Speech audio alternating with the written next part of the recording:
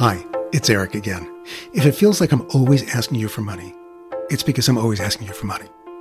That's because producing a high-quality podcast like Making Gay History costs a lot, between $10,000 and $20,000 for each episode, for the audio and all the extra resources and archival photos you'll find on our website. One way to help us keep bringing LGBTQ history to life through the voices of the people who lived it is to join our Patreon community, $5 a month or $60 a year. And for that, you get a front row seat to my interviews with present-day history makers, behind-the-scenes production conversations, and delicious clips from my archive that we couldn't include in regular episodes. Right now, we have 200 Patreon followers. That's just a fraction of our many thousands of listeners. Can you help us double that by the 55th anniversary of Stonewall this coming Pride Month? We can't do what we do without all our supporters. And if you aren't one already, I hope you will be soon. Or, if you are already, get one of your friends to sign up to join our Patreon community at patreon.com/makinggayhistory. That's patreon.com/makinggayhistory. Or just go to makinggayhistory.com and hit the Patreon subscription button on our homepage. Thanks so much. Now, on to the episode you've chosen to hear.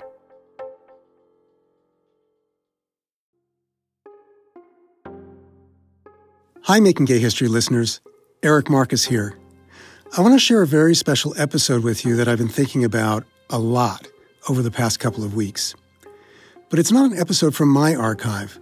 It's from another podcast I've been working on with Yale University's Fortunoff Video Archive for Holocaust Testimonies. It's called Those Who Were There, Voices from the Holocaust. Like with Making Gay History, our goal with this podcast is to bring history to life through the voices of the people who lived it, and to provide a window into the Fortunoff archive, which contains more than 4,000 recorded testimonies from survivors of and witnesses to the Holocaust. When I was first asked if I'd be interested in producing Those Who Were There, I knew I couldn't say no. Growing up in a community of Jewish World War II refugees and Holocaust survivors, these are the stories that the people I knew never shared. So as much as I knew about the Holocaust from school and my own reading, these personal testimonies are a revelation. These are the stories we need to hear so we can learn from the past and, one can hope, not repeat it. In this episode, you're going to hear from Leon Bass. His account of growing up black in the 1930s, serving in the segregated military in World War II, and what he witnessed liberating a German concentration camp called Buchenwald is forever etched in my memory. Leon Bass faced racism at every turn, and he chose to stand up and tell his story. The host of Those Who Were There is Eleanor Risa, a playwright, director, singer, and actor who appeared most recently in the HBO series The Plot Against America. Eleanor's parents both survived the Holocaust. So here's Those Who Were There, Voices from the Holocaust. I'll hope you subscribe wherever you get your podcasts, or visit thosewhowere.org. That's thosewhowere.org.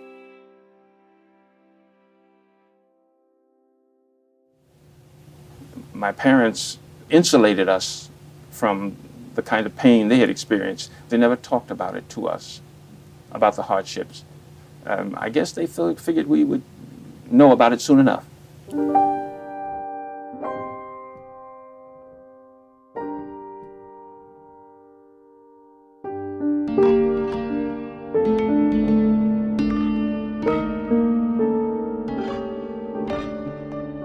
You're listening to Those Who Were There, Voices from the Holocaust, a podcast that draws on recorded interviews from Yale University's Fortunoff Video Archive for Holocaust Testimonies. I'm Eleanor Risa. Leon Bass was born in Philadelphia on January 23, 1925, the fourth of 6 children.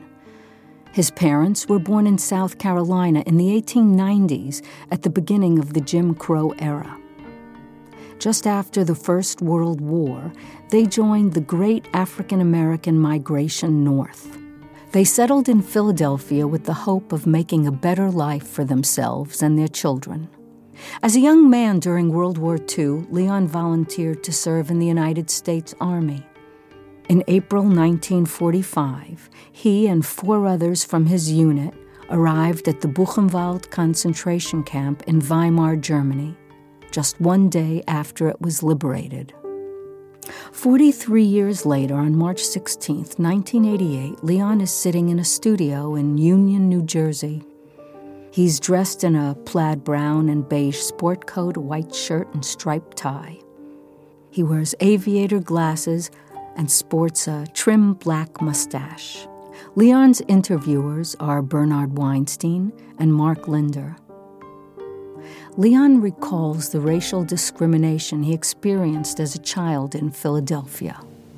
I went to this school where they always taught us to care and love each other, but to also have love of country.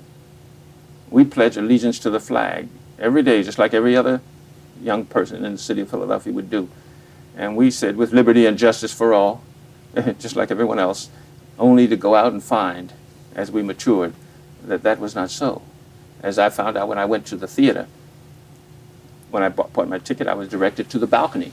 It was mandated that I go there because I wasn't good enough to go down on that main floor.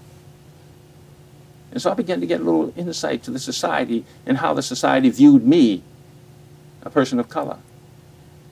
And we always went to the park. And I recall how I looked through that wire fence at this large swimming pool, which I knew I could never use. I would never be admitted. Because the society was saying loud and clear to me that I wasn't good enough. Those are the kind of things that make you feel bad. I finished school in 1943. I went out and I volunteered. And when I went down to the induction center, institutional racism smacked me right in the face because the sergeant was there, and he told me to go one way when I went through the door, and he told my white friends to go another way. And so I went into an all-black unit, save for the officers. They were white. When you enlisted, did you realize the military was segregated? You know, you hear, but you don't even think about those things until it hits you in the face. And of course, the thing that made it more real, more painful, was the fact that they sent us south. They sent us right into the heart of the place where people would, there would be a confrontation. We went to Camp Wheeler, Georgia for infantry basic training. And we spent quite a time in Mississippi, right in Camp McCain. We spent almost a year there. And we went on maneuvers into Texas, to Louisiana, and we came back to Little Rock, Arkansas. Now, in all these places, I was given the message of who and what I was as far as the society was concerned. And it was rather frustrating to think that you have made a commitment to your country, and yet your country is saying to you, all right, you're okay, but only so far. I went into Macon, Georgia, and attempted to get a drink of water while I was in there. Simple thing like a drink of water. Because you walk around the town and you see a fountain and you go to drink. I went to drink and someone grabbed me and said, "Boy, you don't drink here." And he pointed to the sign which said white and directed me to another sign which said colored, where was another fountain. And you were, of course, in uniform at the time this happened. Oh, yes, I was a soldier. Like all the other black soldiers, we were all experiencing this. Was it your perception, though, that the black troops generally, though, fully understood the fact that while the rhetoric of the war against Nazi racism and so forth was fine, in practice, the country was doing something entirely different? Oh, yes. It was as though you were schizophrenic. Our country was two personalities, you know. One way we may make the wonderful pronouncements, you know. We talk about our Judeo-Christian ethics and we're going to make the world a better place for democracy and all that other jazz. But then when you cut down to the real thing and you start seeing the way they operate, things were not in consonance. And so I began to be an angry, frustrated young black soldier. After my experiences, I really did not want to be in this man's army, especially after having to stand on a bus when there were no seats at the back, having to stand up for 100 miles looking at empty seats. Yeah, that didn't endear me to my country. Couldn't eat in a restaurant. I had to go around the back and knock on the door to get food. And I'm in a uniform. And I saw PWs, prisoners of war from Germany, being allowed to go in a restaurant and sit down to eat, and yet I was not entitled for that same opportunity. Our unit left by way of Boston, across the Atlantic, and to England, and then across the Channel to Le Havre, France.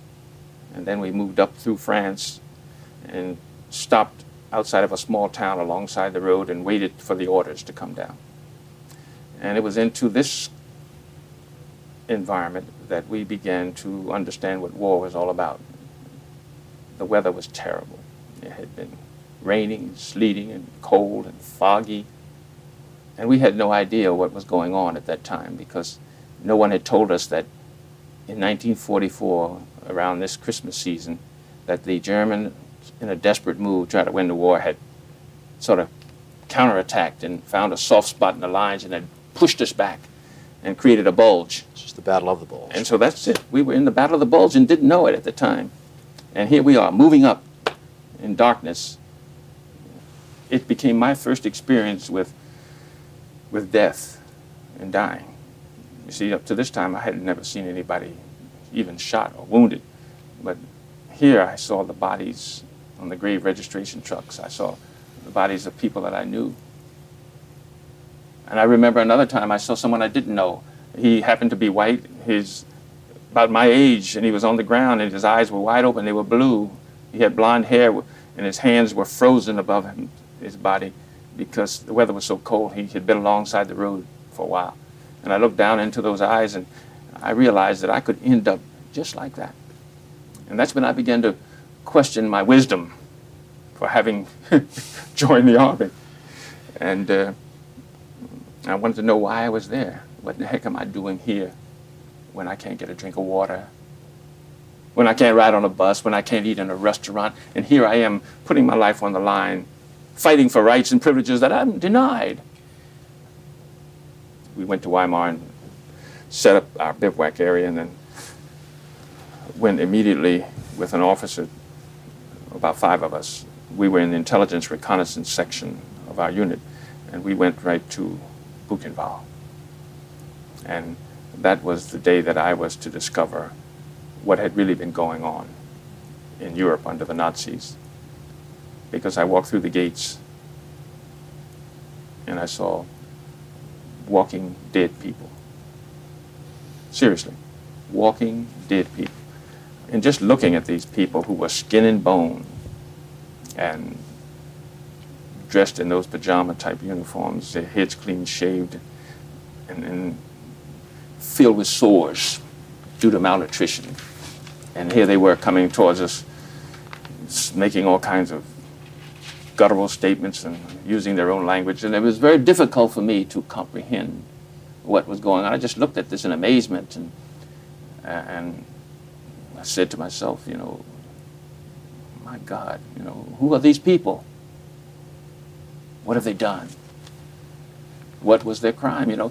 It's hard for me to try to understand why anybody could have been treated this way. I don't care what they had done.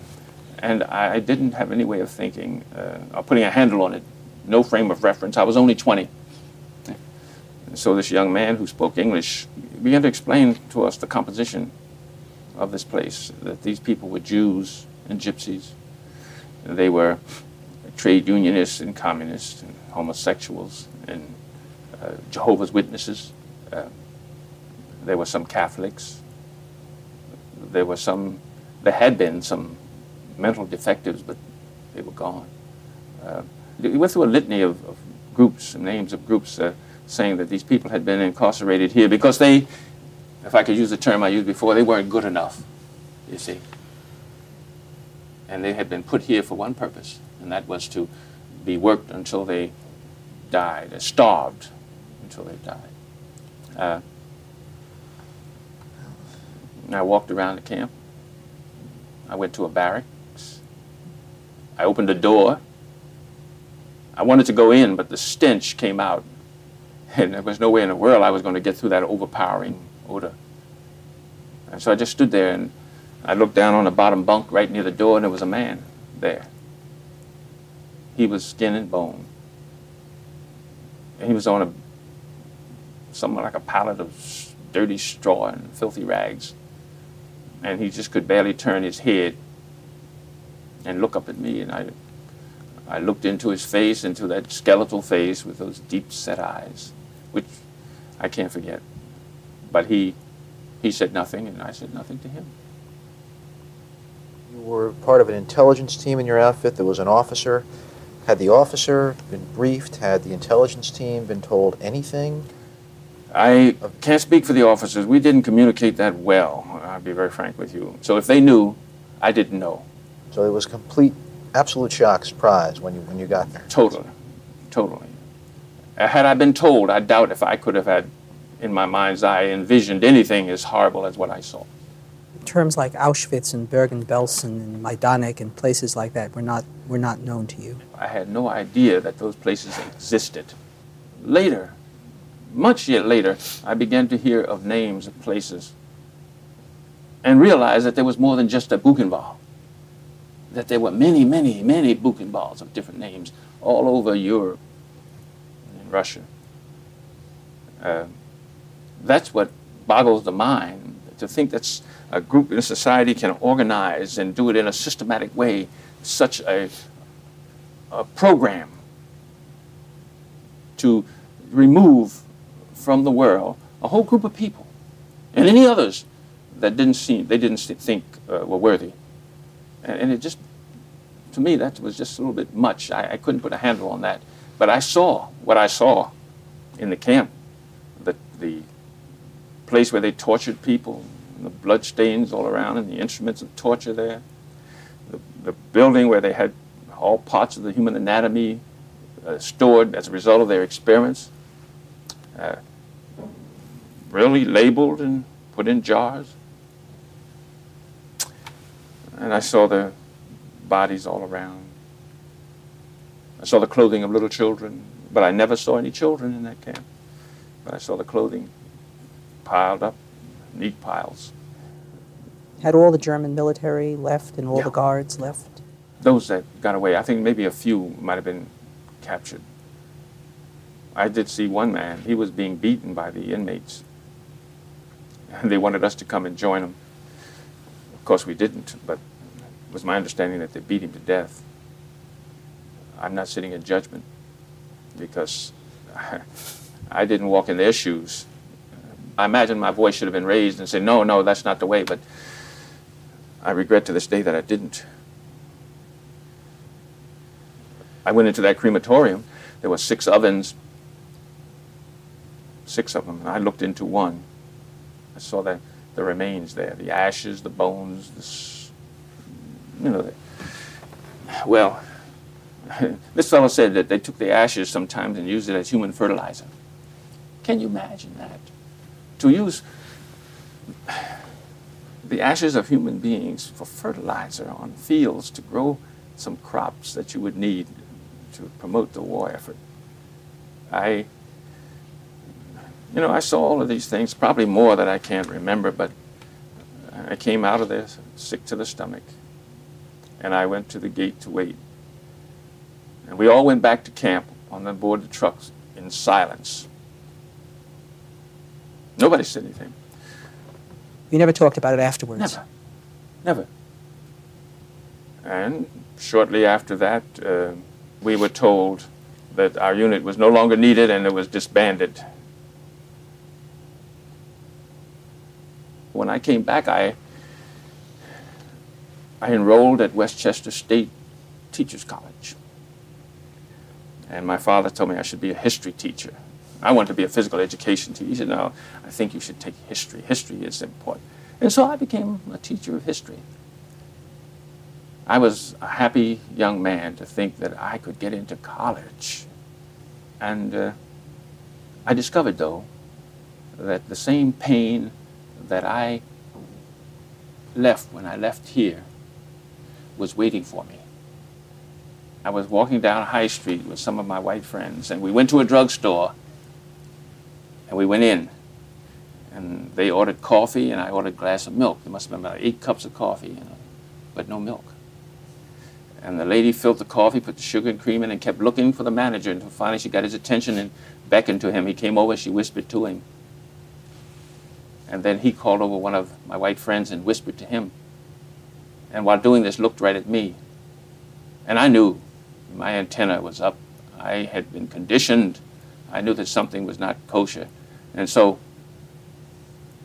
I waited until finally the fellow came over and he looked at the coffee. He said, "Let's go, fellas, come on." And he ushered all of us out. And of course, there was some kind of misunderstanding. If the fellow said, wait a minute, the coffee is there." He said, no, we don't want any. He said, "Why?" He said, "They didn't want to serve Leon." Can you imagine? I put in 3 years of my life, put it on the line to make it possible for people like that young lady, that manager, or whoever owned that store to function and enjoy the rights and privileges of the Americans. And they were saying to me, just like the Nazis did, just like they told me down in the South, what they told my father, "Leon, you're not good enough." What a damnable kind of thing to say to somebody.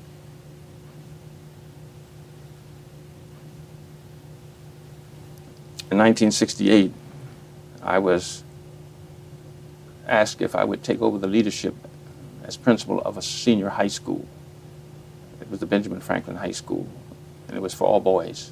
It was an urban high school populated with predominantly black and Hispanic youngsters. And one day I came to a classroom, and in that classroom there was a lady, and she was trying to talk to the young men who were not listening to her. You know, they were doing everything but listening. And I stood at the door, and then I began to realize that she was a survivor.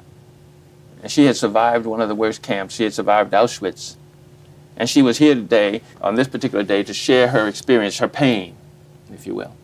And these young men were not listening. They had their own pain, you know. And I understood that, you know, the pain of rejection, the pain of not being given the kind of recognition you deserved. I understood all of that. I had been through there. And I knew their pain, but I also knew her pain. And so I had to say to them, "Hold it, fellas, cool it. Listen, what she says is true. I was there." And so they got quiet.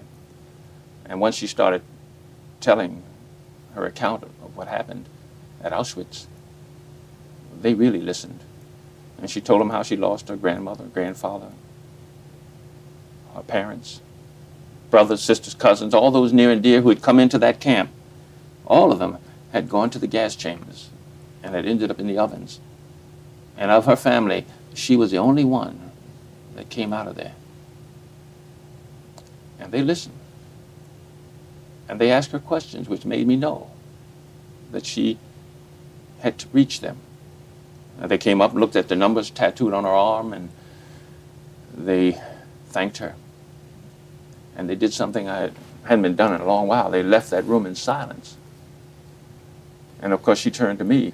She thanked me for my intervention and wanted to know more about my experience at Buchenwald. And I began to remember. Was this the first time you had talked publicly to anyone? First time I had told anyone that I had been at Buchenwald. Not my mother, not my family, my children. No one knew that I had been there. It's the first time I acknowledged that I'd seen it. After that, I've been talking about it ever since. Anyone that will listen and invites me, I'll go and talk and tell them. Because there are people out there who are saying it didn't happen. I know it did happen. And so I don't want them to push it under the rug like they did slavery. I went all through school and knew nothing about that institution and its horrors until I became an adult at the graduate school, that I found out all the things about slavery that made me most aware of the horrors of that institution that pulled out 40 million souls for free labor all over the world. We had our 4 million here in this country. And look what it did to us. Racism has just about split us so many different ways till we can't live in harmony with one another. It was an ugly side of our history, and ugly things we want to push under the rug. We don't want to deal with it. And I'm saying to people today, you must take history with its beauty, and you must take it with its degradation.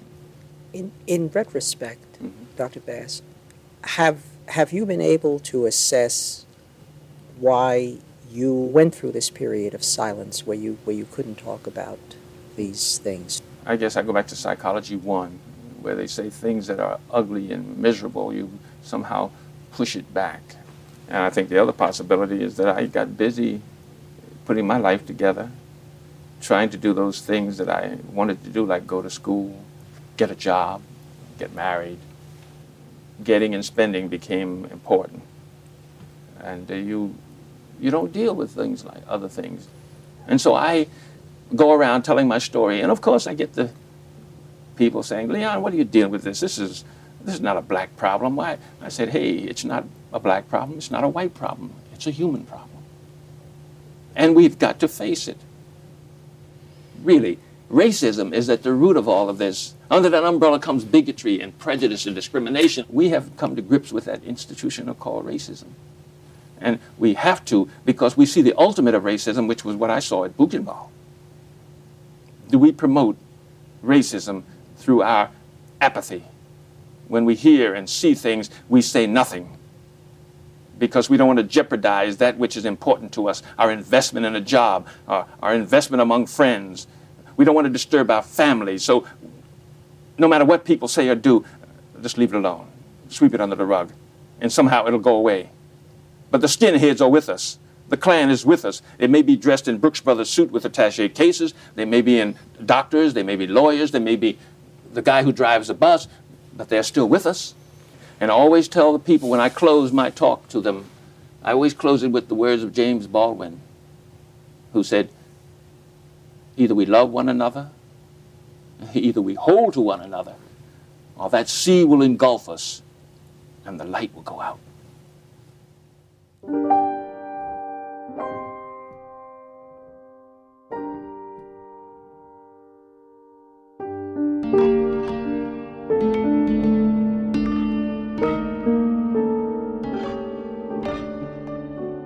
Leon Bass was inspired to tell his own story by the Holocaust survivor who spoke at his school. In the years that followed, he was a guest speaker at synagogues, churches, universities, high schools, and organizations committed to peace and the elimination of racism, sexism, and anti-Semitism. Leon Bass died in 2015. He was 90 years old. His wife of 53 years, Mary Sullivan Bass, died in 2002. Leon was survived by a son, a daughter, 4 grandchildren, and 1 great-grandchild. Leon's daughter, Delia Bass Dandridge, recalls that her father, quote, grew up in a very difficult time in our country, but he had parents who constantly told him he was good enough. She says he passed this message on to his children, his grandchildren, his students, and to all those who needed to hear it. To learn more about Leon Bass's life story, please visit thosewhowere.org. That's where you'll find additional background information, photographs, and a link to Leon's memoir, Good Enough, One Man's Memoir on the Price of a Dream. To hear more from Those Who Were There, please subscribe wherever you get your podcasts. You can also go to thosewhowere.org. Those Who Were There is a production of the Fortunoff Video Archive for Holocaust Testimonies, which is housed at Yale University Library's Manuscripts and Archives Department. This podcast is produced by Nahani Rouse, Eric Marcus, and the Archives Director, Stephen Naran. Thank you to audio engineer Jeff Town and to Christy Tomachek, Joshua Green, and Inga Detaya for their assistance. Thanks as well to Sam Cassow for historical oversight and to our social media team, Christiana Pena and Nick Porter. Liova Gerbin composed our theme music.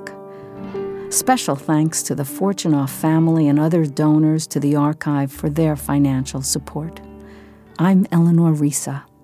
Thank you for listening.